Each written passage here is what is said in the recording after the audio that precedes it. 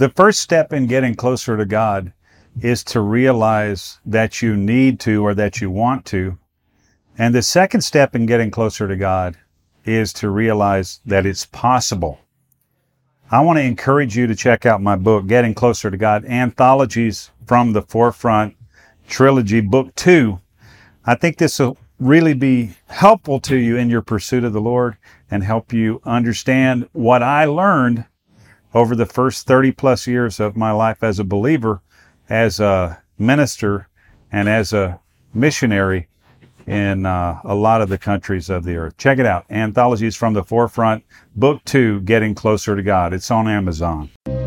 Take your leadership to the next level. It's time for the Foundational Missions Leadership Moment with Scott McClelland of FX Missions. Hey, thanks for listening to the FX Missions Leadership Moment.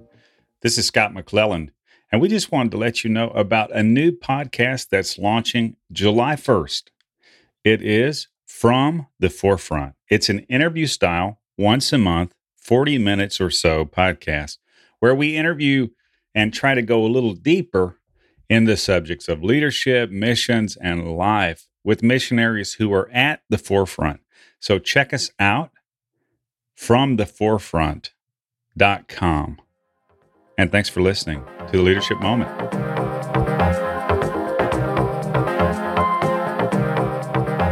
Okay, thanks for jumping in with us on Leadership Moment. We're here with Rod Kirkpatrick. Rod, glad to have you, man. Good Thanks to be for taking here. a minute. Good to be here.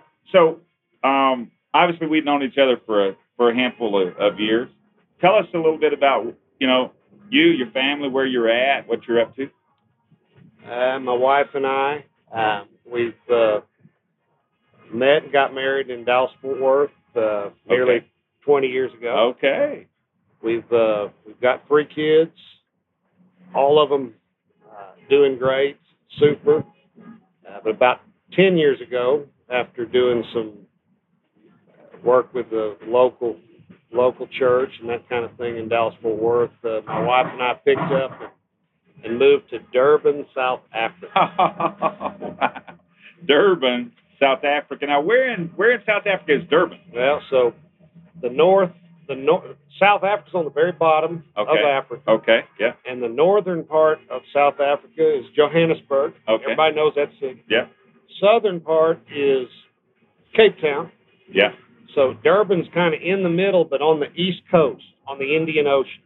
So halfway up. Halfway up on the east coast. Yep. Yeah, right there, right on the water.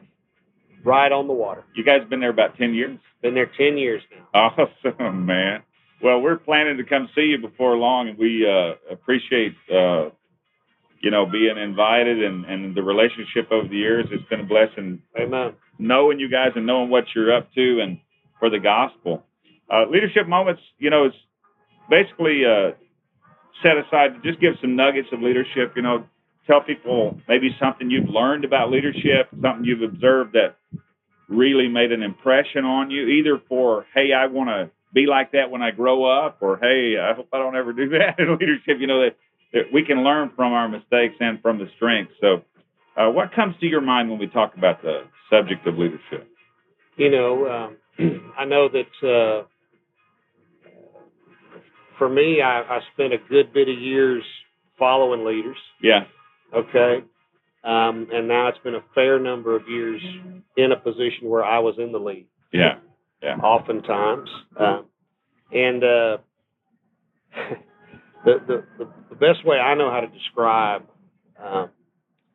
what makes it work for me, in leadership is you've really got to engender a trust in those that you're working with.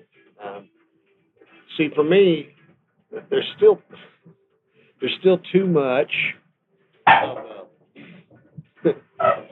traditional, maybe you want to call it worldly, perspective on leadership in the church. Okay. I became servant of the Lord and working on behalf of Him and the things of God because I saw in others,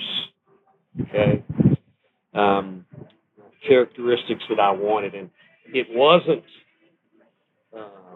strength, an overbearing nature, and there was a resolve. There was a resolve there. Yeah.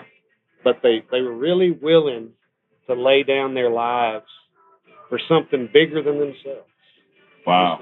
Wow. And when I saw that in another leader, Yeah. it made me want to follow. Yeah. Okay. And it made me want to do that. And Yeah. I think honestly, the fact that I'm looking for opportunities to serve and help and encourage small things, the people that I'm actually leading, I think that probably is one of the bigger nuggets. It's one of the simpler things, but one of the more powerful things. Yeah, for me, for sure. For me, Scott.